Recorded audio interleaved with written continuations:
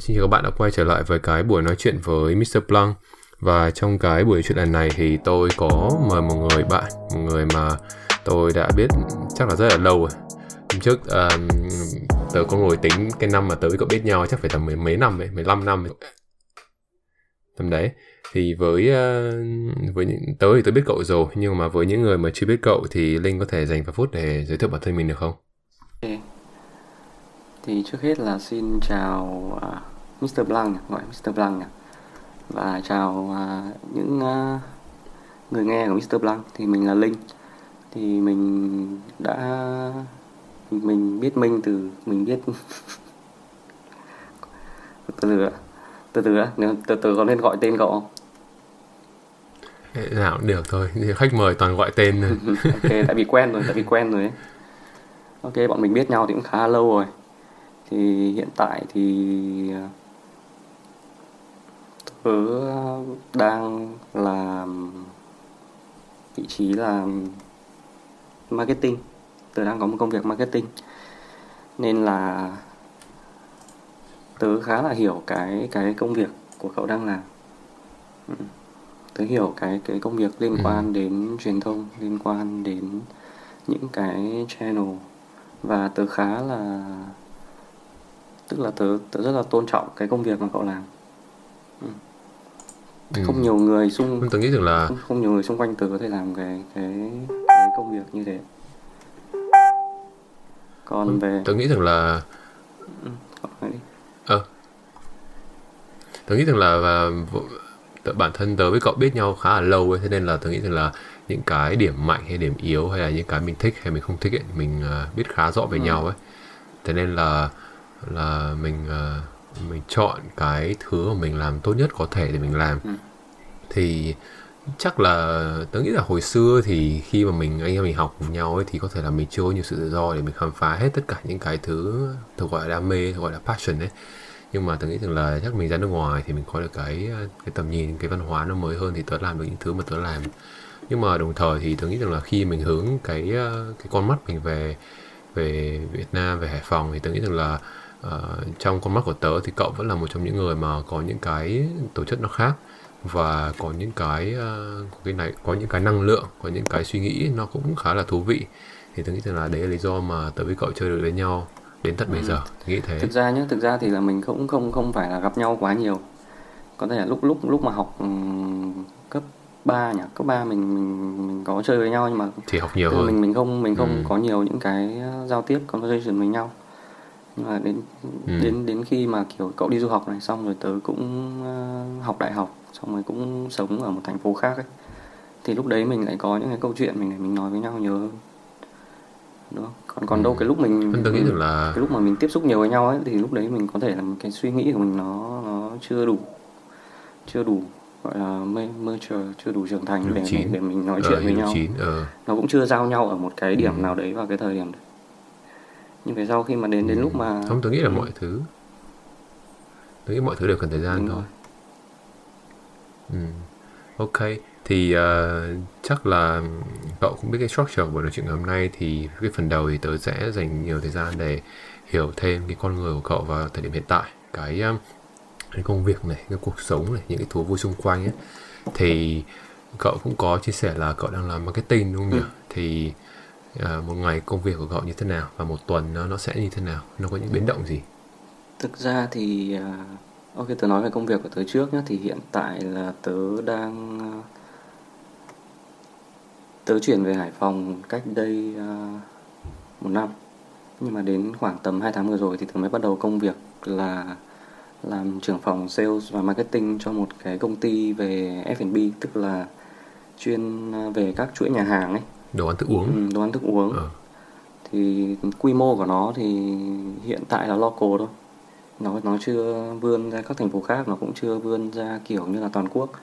Nhưng mà tớ nghĩ là những cái người địa phương, người local ấy, người sinh sống ở trong thành phố ấy, thì đều sẽ biết cái sản phẩm của cái công ty này. Tại vì bản thân mình ấy, từ cấp 2 tớ nhớ là từ cấp 2 là tớ đã sử dụng sản phẩm của nó rồi, và tớ nghĩ là cậu cũng biết. Thời giữ bí mật vậy, bí mật về dùng. thì cái công việc nó liên quan đến cái ngành F&B là một cái ngành mà nó thay đổi khá là nhanh, và nó Cái năm vừa rồi chắc khó khăn đúng tức không? là năm vừa rồi là một cái năm mà nó nhiều biến động, dịch dã này, xong rồi các nhà hàng phải đóng cửa. Đến tận bây giờ thì cái tình trạng đấy nó vẫn diễn ra mà, nên là gần như là kiểu mình cứ phải thích nghi liên tục thôi. Và nói chung là ví dụ cứ hôm nay nó đang như thế này, hôm sau có một cái tình hình đấy thay đổi cái là mình đã phải thích nghi ngay rồi. Thì cái công việc nó đòi hỏi cái sự thích nghi khá là cao và sự linh động. Bản thân marketing đã là linh động rồi, đã là luôn nắm bắt thị trường, luôn nắm bắt những cái xu hướng Trend, rồi. đúng không? Mà trong cái thời điểm này thì nó lại càng phải kiểu linh động hơn nữa, kiểu cần phải đưa ra giải pháp tức thì. Có thể là không phải là giải pháp tốt nhất, nhưng mà nó cần phải phù hợp, và nó Là một cái gì đó. đúng rồi, nó cần phải phù hợp, nó vừa phải đảm bảo được an toàn, nhưng mà nó vẫn cần phải có cái gọi là tính chất là tạo ra cái sự tăng trưởng cho công ty, không ít thì nhiều. Còn không thì người ta đã không cần đến mình, đúng không? Không, nói chung là tớ thấy rằng là đúng là marketing nó vẫn là một cái ngành thu hút nhiều người trẻ. Thì bản thân cái ngành đấy đã là ngành trẻ, không phải là ngành trẻ mà ý tớ nói là ngành đòi hỏi sự xoay chuyển liên tục. Tớ nghĩ thế. Và đặc biệt hơn là food and beverage, F&B thì tớ có để ý rằng là khi mình đi ăn nhà hàng hay là mình đi resort hay là bất cứ một cái mô hình ăn uống nào ấy, thì đúng là mình thấy là cứ tháng này nó roll out một cái chiến dịch mới, khuyến mãi mới, tháng sau nó có những món mới, tháng sau nó có những khuyến mãi mới, kiểu nó ra liên tục luôn, và đúng là nó xoay ác luôn đấy nhỉ. Vì là bên tớ lại là còn hiện tại là có 7 brand, tức là 7 cái thương hiệu, 7 cái sản phẩm khác nhau. Nên là cái tần suất chương trình mình cần phải làm nó cũng khá là chồng chéo. Cứ gần như là nó liên tục, gần như là nó liên tục. Nếu mà không kiểu như là không dịch dã mà không ăn tại nhà hàng được thì lại phải cần có những cái campaign liên quan đến delivery này kia online để mà vẫn duy trì và phát triển được. Tớ không nghĩ rằng là bản thân cậu là người rất là bận rộn, và khi mà nghe cậu nói chia sẻ về công việc như thế này thì đúng là nó rất là căng. Và bản thân tớ cũng có thời gian đi làm, nói chung là một cái duyên hay sao, tức là khi mà hồi xưa tớ đi xin việc làm thêm gọi thì cứ xin việc ở những cái chỗ nó như kiểu là retail, hay là về designing, hay là về bất cứ một cái gì đó nó không liên quan đến food and F&B ấy, thì tớ không có được đâu. Nhưng mà khi mà cứ xin vào nhà hàng hay là xin vào chỗ nào liên quan đồ ăn thức uống thì lại được cơ. Tớ nghĩ đôi khi là cái duyên. Thì tớ cũng cảm thấy là đúng là cái ngành đấy nó nói thẳng câu là tớ không biết cậu đã trải qua cái môi trường đấy chưa, nhưng bản thân khi mình dấn thân vào cái môi trường nhà hàng thức ăn thì đúng là rất là cực. Tớ thấy nó khắc nghiệt. Và tớ thấy nó khắc nghiệt. Chính xác. Đặc biệt là mình tiếp xúc với cả đội founder bản thân họ là xuất thân từ đầu bếp, do mình làm việc với cả bếp cũng nhiều, nên là mình thấy được cái, tức là họ cái tần suất làm việc, cường độ làm việc nó rất là căng, mà dù nó căng như thế nhưng bản thân họ lại là những người rất là chi tiết. Bếp là một người, tớ nghĩ càng tốn thời gian hơn. Tớ nghĩ đầu bếp là những người rất là chi tiết và khó tính. Nên là khi làm việc với họ ấy, thì họ đòi hỏi ở mình cũng khá là cao. Có thể là họ không hiểu chuyên môn của mình, nhưng mà những cái nhu cầu và những cái kiểu request của họ khá là khắt khe. Và nó make sense đúng không? Nó hợp lý đúng không? Đôi khi có hợp lý không? Tớ nghĩ là nó hợp lý. Tại vì là họ đặt khách hàng lên trên. Họ đặt khách hàng lên trên thì những cái hoạt động kéo theo ấy thì nó cũng đều là để phục vụ cho trải nghiệm khách hàng. Đúng, nói chung là tôi thấy rằng là đúng là mình trải qua rồi mình cảm thấy rằng là nó căng, nó khó, và đúng là cái nghề đấy đúng là không có đam mê là không có sống nổi đâu. Tôi cảm thấy thế. Mà đã làm đầu bếp như vậy rồi, phải trải qua quá trình rèn luyện, trải qua quá trình phải practice, phải làm việc nhiều, và đồng thời là họ kiểu họ mở nhà hàng hay là họ quản lý nhà hàng thì bao nhiêu thứ phải lo toan như thế. Tôi cảm thấy là rất là nể những người như vậy. Họ có một cái cuộc sống nó rất là bận, nó rất là căng. Bản thân mình trước kia từ khi mà tôi chưa làm ở trong cái môi trường mà nó sâu về nhà hàng ấy, thì thực sự là mình không hiểu cái công việc của đầu bếp. Mình chỉ biết là nó là công việc căng thẳng, cần nhiều kỹ năng, cần nhiều gọi là có thể là về cả thể lực physical nữa. Chính xác. Nhưng mà khi mà làm việc với cả họ xong ấy thì mình thấy là mình được inspire rất là nhiều. Họ tức là Đúng cái là cách họ làm việc ấy, nó truyền cho mình cái cảm hứng, tại vì là họ là người làm ngành dịch vụ mà, nên nên là những cái góc nhìn của họ nó rất là kiểu, nói là vì người khác.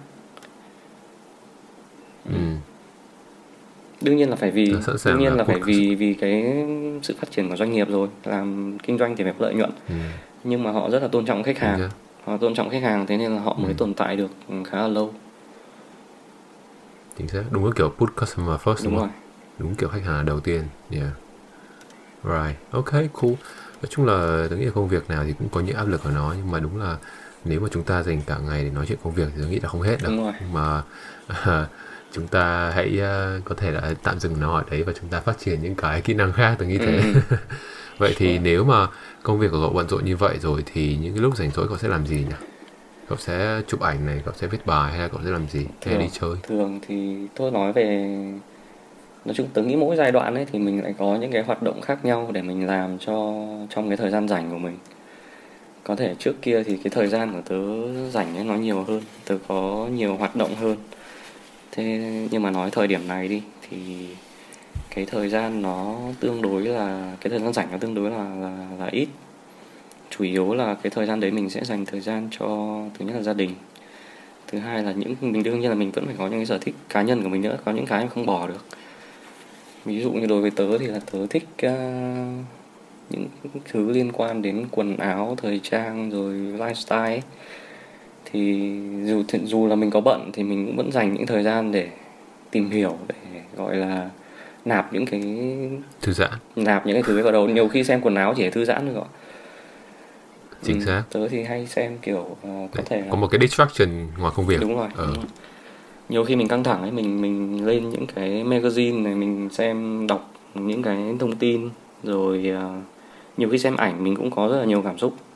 Nó rất là, tức là xem tạp chí này, hay là xem những cái báo của nước ngoài viết về cái chủ đề mà thời trang và lifestyle ấy, thì nó rất là, tôi nghĩ là nó là một chiều sâu, nó là có chiều sâu, nó là một ngành, chứ nó không phải là đơn thuần chỉ là gọi là mua bán quần áo thời trang.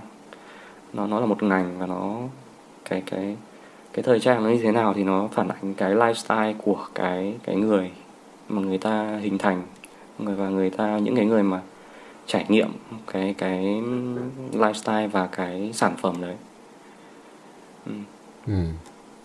Không, nói chung là tớ chắc tớ chưa chia sẻ với cậu, đó là những cái bài viết mà cậu viết dù sao nó cũng khá là lâu ấy, nhưng mà vẫn luôn luôn nằm trong top những cái bài viết được mọi người đọc thường xuyên. Thì tớ thấy đấy là một điều rất là hay, bởi vì là đúng là chưa có, thực ra báo viết về thời trang thì cũng nhiều, không chỉ riêng mình hay là những người xung quanh, bạn bè tớ cũng có nhiều người họ viết, và đồng thời họ dịch cả những bài báo nước ngoài về Việt Nam. Thì tớ nghĩ rằng là đúng, nói chung là nhiều người thì viết, nhưng mà viết làm sao cho viết từ cái cách hiểu của mình, viết từ cái cách trải nghiệm của mình. Và tớ nghĩ rằng là cậu là bởi vì bản thân cậu là một người có passion, cậu có cái thời gian để cậu phát triển nó, và cậu có cái chiều sâu, cậu hiểu nó đến đâu, thì tớ nghĩ rằng là khi cậu viết ra nó phản ánh được cái suy nghĩ đó và cái cảm xúc nó mang theo. Thế là đấy là lý do mà người ta thích, tớ nghĩ thế. Và đúng, có những cái tớ thấy là rất đơn giản thôi, nhưng mà nó chính vì đơn giản, nó đi thẳng vào vấn đề, nó không có lan man, nó không như viết báo. Thì tớ thấy là đấy là cái người ta thích. Và tớ cũng thấy là rất là ngạc nhiên, bởi vì là mình không chú trọng vào nó, nhưng mà nó lại được mọi người quan tâm. Cho nên là đấy là một cái mảng mà tớ nghĩ rằng là mình có thể đầu tư thêm cho tương lai. Ok. Right. Tớ nghĩ rằng là những cái chia sẻ của cậu thì nói chung là nó luôn luôn thật, tớ cảm thấy thế. Và nó luôn luôn có những cái suy nghĩ kèm theo. Thì đấy là tớ nghĩ đấy là lý do tớ thích cậu, bởi vì là cậu là người có chiều sâu, và cậu biết cách suy nghĩ, và cậu hiểu vấn đề nó đầy đủ, chứ không có kiểu bề nổi nhiều, không kiểu lướt ván nhiều. Thì đấy là cái thứ mà tớ rất là trân trọng. Đấy. Ok, thì phần 1 tớ nghĩ rằng là mình có thể dừng lại ở đây. Thì cái con người của Quốc Linh, cái cuộc sống của Quốc Linh, cái hobby của cậu ở bên ngoài, thì tớ nghĩ rằng là mọi người cũng có thể hiểu. Và tớ thì tớ cũng rất là hiểu điều này từ rất là lâu rồi, và tớ thấy rằng là nó rất là nó rất là hay và nó có nhiều thứ mà bản thân tớ cũng theo hỏi. Thì ở cái phần 2 thì chắc là tớ với cậu sẽ dành nhiều hơn nữa thời gian để tìm hiểu con người trong quá khứ của cậu. Và tất nhiên cái quá khứ của cậu thì nó kèm theo nhiều cái kỷ niệm giữa tớ với cậu, nhưng mà tớ nghĩ rằng là con người của mình ấy, mình luôn luôn để ý nhiều đến hiện tại và tương lai, nhưng mà ít khi mình nhìn lại cái quá khứ của mình, bởi vì là có những thứ mình bỏ quên nó trong quá khứ. Mình không rõ mình là ai, nhưng mà thực ra những cái tố chất đó, những khả năng đó, những cái năng khiếu đó nó đã được bộc lộ rồi, và mình đôi khi mình không được cái môi trường hay là những cái xung quanh chỉ ra ấy. Thì tớ nghĩ rằng là tớ với cậu cùng time travel, đi ngược lại thời gian để khám phá lại cái con người của mình. Ok. Thì cái con người của cậu cách đây 5-6 năm nó như thế nào nhỉ? 5-6 năm. Cậu nghĩ thử xem, tất nhiên tớ có hình dung riêng cái tầm mình học cấp 2 sao, cấp Không, 3, cấp cách 2 đây 5-6 năm thì sao lại học cấp 2 được? để hơn thế đi. Thế hồi thời mình học cấp 2 đúng không? Hơn thế đi. Đang muốn nói thời mình học cấp 2 Yeah, đúng hơn không? thế đi, bởi vì tớ không biết rõ cậu hồi cấp 2 nhiều. Cấp 2 à? Bằng cấp 3 thì... Cấp 2 thì... Ok, tớ nói nhá, thì cấp 2 tớ nghĩ là bản thân khá là một người hơi rụt rè. Lúc đấy có một cái gì, Nó rụt rè thật có à? một có một cái gì đấy nó khiến mình tự ti. Không biết là Vì sao? Vì ở môi trường đấy nó nhiều người giỏi quá hay tớ sao? nghĩ là có lẽ là do mà khi mình bắt đầu bước vào cái lớp học ấy thì mình cảm thấy là có nhiều người hơn mình xuất phát điểm nó mình không giống như người ta. Tớ cũng cảm thấy y như cậu luôn. Tớ thấy mặc dù là mình tiểu học mình cũng có học hành này kia, nhưng mà khi mà bước vào cấp 2 gặp những cái bạn mới hầu như là trước đấy mình chưa từng biết, thì mình thấy là người ta có những cái, trước nhất là kiến thức hơn mình,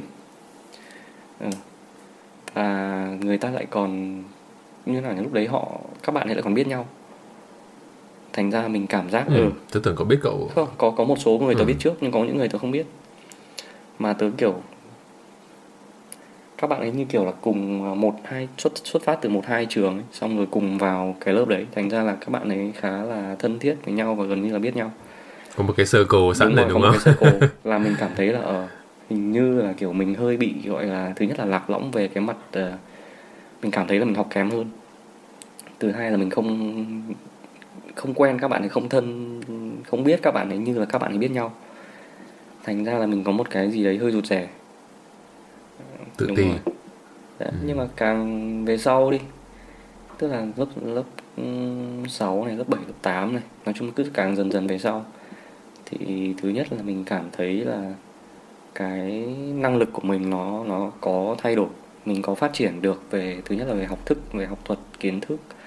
Vì là nói chung là tớ nghĩ là bản thân tớ lúc đấy là được đặt vào cái môi trường mà nó khiến nó thúc mình phải phát triển. Chính xác, tớ cũng nghĩ đây là điều tốt. Nó thúc mình phải phát triển, mình không chấp nhận là mình kém hơn người ta. Mình vô hình chung là tự nhiên mình có một cái động lực để mình kiểu như là mình tiến lên. Và cái kết quả thì tớ nghĩ là nó phản ánh được cái điều đấy, là cái động lực nó kéo mình lên đến, tức là về mặt năng lực, về mặt kiến thức, về thành tích hay là gì đấy. Thành tích thì nghe hơi quá, nhưng mà nhưng mà mình cảm thấy là mình không cần phải gọi là tự ti về cái vấn đề là mình này kia, tại vì mình biết là lúc đấy mình đứng ở đâu, và mọi người cũng biết luôn, tức là mình không cần phải chứng tỏ quá nhiều với cả các bạn ấy hay là với ai lúc đấy cả, mà mình tự thấy là mình phát triển hơn so với cả mình lúc đầu. Thì cái khoảng thời gian cấp 2 là cái khoảng thời gian mà tôi nghĩ là kiểu nó tạo ra nhiều cái động lực để mình thay đổi, nó làm cái đà để cho về sau lên cấp 3 mình có một cái nền tảng để mình gọi là mình bứt lên, nó gọi là nó dễ hơn đó. Không, nếu mà cậu không chia sẻ chắc tớ cũng không hình dung được đâu. Nhưng mà không biết là hồi xưa cấp 2 cậu có nhớ không, đó là kiểu hồi xưa hồi đấy chắc tớ hay mượn vở cậu. Hồi đấy mình học thêm. Không biết cậu có nhớ không? Mình học thêm văn với nhau nhỉ? Đâu, văn này, học toán này. Cả học toán.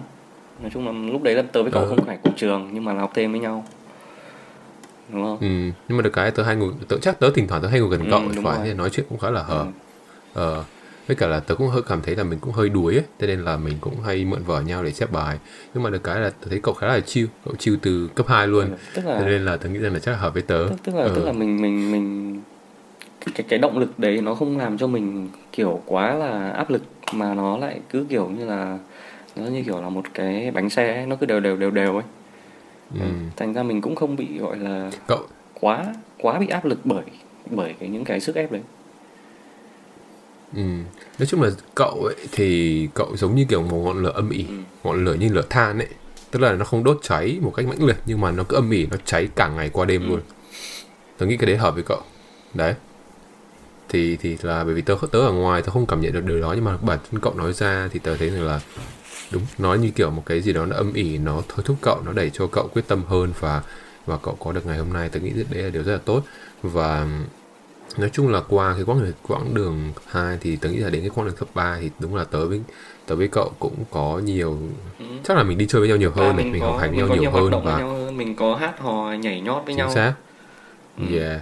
Mà đôi khi tôi cảm thấy rằng là chính vì cái việc là mình chỉ tập trung ít môn thôi, thì cảm giác như kiểu thế giới nó mở với mình nhiều hơn, thay vì là mình tập trung từng đấy môn ấy, thì nó sẽ rất mệt mỏi. Nói chung là với những cái người mà chưa biết tớ với cậu, đặc biệt là những cái bạn đang nghe, thì hồi xưa tôi với cả Cu Linh có học với nhau ở trong một trường cấp 3, trường chắc là mình có thể nói tên luôn nhỉ, trường chuyên trên phố Hải Phòng, một trong những trường top 1 luôn của thành phố. Và có một cái thuận lợi, đó là mình không phải học quá nhiều môn nhỉ, mình chỉ cần học những cái môn mình cần học thôi. Chuyên Anh, thế nên học là chuyên Anh nên là mình cũng gọi là được nhân nhượng với những cái môn ưu khác. ái, Đúng rồi, mình không cần phải gọi là quá là sa đà vào những cái môn mà mình không giỏi. Tớ nghĩ đấy là một cái lợi ích, một cái benefit cực kỳ to lớn luôn, bởi vì là tớ nghĩ là không nhiều người có được cái đó với tớ với cậu đâu. Mà chính vì thế nó khiến mình tự nhiên có thời gian để phát huy những cái skill khác hơn, thay vì là mình cứ tập trung học những cái thứ mà nó chỉ giúp mình qua môn chứ nó không có giúp mình nhiều trong tương lai. Tớ cảm thấy thế. Và đúng là mình có đi chơi với nhau nhiều hơn, và tớ nghĩ rằng là những cái buổi trốn lớp rất là vui. Cậu thấy lúc đấy ví dụ ngoài cái việc học ra thì cậu phát triển cái skill gì, nói nghe rồi. Tớ thì tớ thấy rằng là tớ trải nghiệm nhiều được cái trải nghiệm về, tớ có nhiều trải nghiệm về thể chất, tức là mình chơi tập tành thể thao nhiều hơn. Tớ cảm thấy rằng là tớ có thời gian để yêu. Chắc cậu cũng nhớ. Tớ với cậu có thời gian anh em mình làm event nhiều hơn, anh em mình gặp gỡ người ngoài nhiều hơn.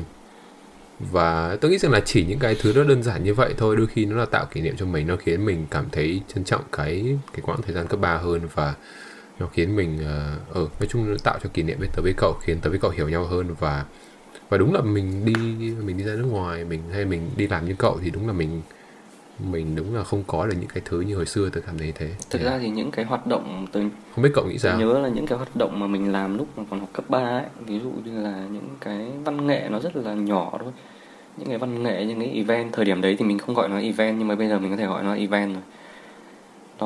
Nó cho mình như kiểu một cái trải nghiệm mà nếu như mà chỉ có đâm đầu vào học thôi thì mình sẽ không có. Mình có nhiều những cái hoạt động ngoại khóa mà nhiều khi lúc đấy có thời điểm mình còn tập trung vào ngoại khóa hơn là vào học ấy. Chính xác. Đúng không? Yeah. Thì tớ nghĩ là nó đem lại cho mình những cái thứ nhất là cái trải nghiệm, thứ hai là cái tư duy. Nó có thể nó khác hơn so với những người mà người ta không tham gia vào những hoạt động như thế. Mình năng động hơn, mình gọi là mình không ngại thử.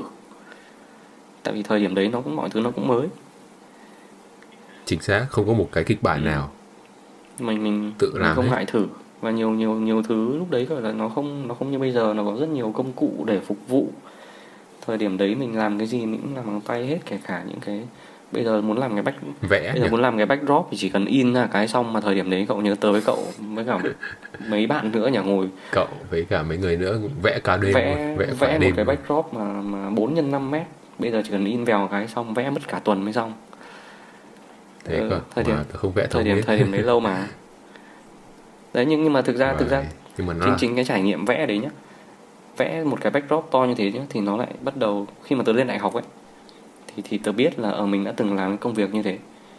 Xong rồi mình bắt đầu gọi là lúc đấy apply vào một cái vị trí gọi là thiết kế ở trong một cái câu lạc bộ trong trường ấy, của cái ban gọi là ban Thế được luôn đúng của cái không? ban gọi là ban PR. Được luôn thì cũng không hẳn, tại vì là khi mà người ta ra đề cho tớ làm ấy, tớ hỏi là có được vẽ tay không, tại vì là mình biết là mình vẽ tay được.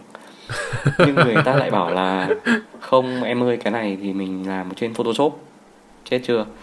Mình quê Thế quá. là mình bắt đầu mới chết chà, thì mình không biết Photoshop. Thế là mình bắt đầu mới Google, mình gọi là mình học cái tool, cái kỹ năng Photoshop. Thế là trong khoảng mấy ngày đấy, với cái kỹ năng mà mình học mót được ở trên mạng, với cả cái kinh nghiệm của mình khi mà mình đã từng làm những cái sản phẩm như thế rồi ấy, thế là mình nộp bài, mình apply. Thế là mình được chọn bởi cái thiết kế đấy. Thế là mình thấy là mình có khả năng làm cái việc đấy, tại vì là công cụ nó không phải là tất cả. Công cụ mình học, mình tự học được rất là nhanh, nhưng mà cái tư duy ấy, cái tư duy là mình đã từng được trải nghiệm qua rồi, nên là mình hiểu cái cách làm như nào đó. Đấy là tớ nghĩ đấy là cái công việc đầu tiên của tớ. Thế nên là nó như kiểu là cái công việc ở đấy gọi là không hẳn gọi là công việc, mà nó như kiểu là một cái trải nghiệm, một cái vị trí mà mình làm kiểu phi lợi nhuận ở trường, nhưng mà nó rất giống một cái mô hình của một cái công ty có phòng ban, mà cái phòng ban đấy nó giống như kiểu phòng ban marketing mà có vị trí designer ấy. Thì như kiểu là tớ bắt đầu làm marketing là từ cái công việc đấy. Kể cả là khi mà tớ đi bắt đầu mình đi xin việc ấy, thì là tớ sẽ apply vào cái vị trí designer đầu tiên, tại vì tớ biết là tớ làm được. Thế như kiểu là mình bén duyên với marketing là từ cái vị trí đấy. Xong rồi sau đấy thì mình không làm nữa, vì là thực ra là mình không được học hành bài bản về cái kỹ năng đấy. Mình biết mình làm được để đủ dùng phục vụ cái mục đích công việc của mình. Thế nhưng mà đến thời điểm này thì mình vẫn có thể làm được. Và bây giờ khi mà có những cái người mà người ta chuyên làm thiết kế, bản thân người ta là designer đi, khi mà người ta nhìn tớ thao tác ấy, người ta biết là thằng này biết làm, kiểu như là thằng này có thể làm được, tức là biết cái công cụ để mà làm, nhìn kiểu cách dùng phím các thứ là người ta biết là mình đã từng làm cái công việc đấy. Nên là tớ đi đâu, tức là các công việc của tớ từ trước đến giờ ấy, thì marketing mà thì phải làm việc với designer nhiều, thì tớ làm việc với designer khá là dễ. Hay. Không, tớ nghĩ là cậu đã đi từ số 1 đến số 10 rồi, thì đến lúc mà cậu dùng máy thì như kiểu là cậu đi từ số 5 đến số 10 thì cậu sẽ nhẹ nhàng hơn rất là nhiều. Nhưng mà cậu có được cái căn bản là cậu đã từng bỏ cái thời gian để vẽ nó ra, tô màu như thế nào, chọn sơn ra sao, thì đúng là nó tạo cho mình một cái nền tảng rất là chắc, và không ai lấy được cái đó từ nó cậu. Nó như kiểu là từ 3.0 lên 4.0 đấy, chỉ gọi là lắp thêm cánh vào thôi. Chính xác, bay xa hơn đúng không? Ok. Có thế thì cái hồi tầm anh em mình trẻ như thế, có những cái kỷ niệm nào mà cậu cảm thấy nó thực sự nó thay đổi cậu không? Nó tạo cho cậu dấu ấn rất là lớn, và không biết tớ có trong cái kỷ niệm đấy không, nhưng mà cậu có nhớ được cái nào không? Có nói tính vào thời điểm nào không? Hay là cứ trong quá khứ là trong được? Quá khứ thôi. Thực ra thì tôi nghĩ là cũng có nhiều việc khiến kiểu như là cái tư duy và cái nhận thức của mình nó thay đổi. Tôi nghĩ là phải lên khoảng đại học, tức là khi mà mình sống riêng, mình ở một mình tự lập, thì mình mới bắt đầu là có những cái, thứ nhất là cái việc tìm hiểu bản thân của mình ấy, nó rõ ràng hơn. Tức là mình bắt đầu là mình tự do, mình đâm đủ các hướng. Mình bắt đầu va vập các thứ, thì lúc đấy mình bắt đầu có trải nghiệm, thì mình mới có thể thay đổi được từ lúc đấy. Trải nghiệm mà Tôi nghĩ cái điều này rất là quan trọng với những người đang nghe này, bởi vì những người đang nghe đa phần là những người trẻ, những người tầm từ 18 đến 22 tuổi. Vì là khi mà mình gọi là mình phải tự lập đi, mình vẫn có sự support của gia đình, nhưng mà nó không phải là sự support trực tiếp. Không phải là kiểu ới một cái là có cái sự trợ giúp luôn được, mà mình phải kiểu tự lập rất là nhiều. Thì lúc đấy nó như kiểu là mình được rèn giũa. Như mình được rèn giũa, có thể là trước đây chưa bao giờ phải nấu ăn, chưa bao giờ phải tự làm một cái việc gì. Nhưng mà khi mà ở riêng này thì cái gì cũng phải làm, nên là cái gì mình cũng biết làm. Bây giờ mình biết là vất mình đi đâu mình cũng sống được. Bây giờ kể cả kiểu nấu ăn các thứ mình cũng phải tự làm rồi, thì gọi là bạn gái mà không muốn nấu ăn mình nấu cho luôn. Không sợ. Tưởng ra ngoài mua đồ xong ship về. Thực ra thì những cái đấy tớ nghĩ là cũng nhiều người ta cũng sẽ có cái trải nghiệm đấy thôi. Còn nếu mà để mà nói là nó gọi là cái trải nghiệm mà nó thay đổi bản thân mình ấy, Rất là cá nhân. Rất là cá nhân. thì nó thiên về tình cảm. Và với lại Bắt đầu nghe thú vị không? Không, đúng rồi, tớ không expect là nó sẽ liên quan đến tình cảm, bởi vì là nhiều người ấy, tớ hỏi thì họ sẽ liên quan đến cái việc họ trưởng thành, công việc, hoặc là như kiểu chuyện kinh tế. Nhưng mà nếu mà cậu chọn tình cảm thì đúng, tớ nghĩ rằng là nó đúng thôi, bởi vì tớ biết cậu là người tình cảm, và nếu mà cậu đặt tình cảm lên trước thì không vấn đề gì, không gì sai cả, mình cứ sống đúng với con người của mình thôi. Thực ra là thế câu chuyện là như thế nào? Thực ra là tớ nghĩ là tớ sẽ không kể quá chi tiết về cái câu chuyện đấy. Thì vì tớ cũng biết à. Tớ không biết cậu biết không. Tớ biết cậu biết không. Cứ kể thử coi. Thì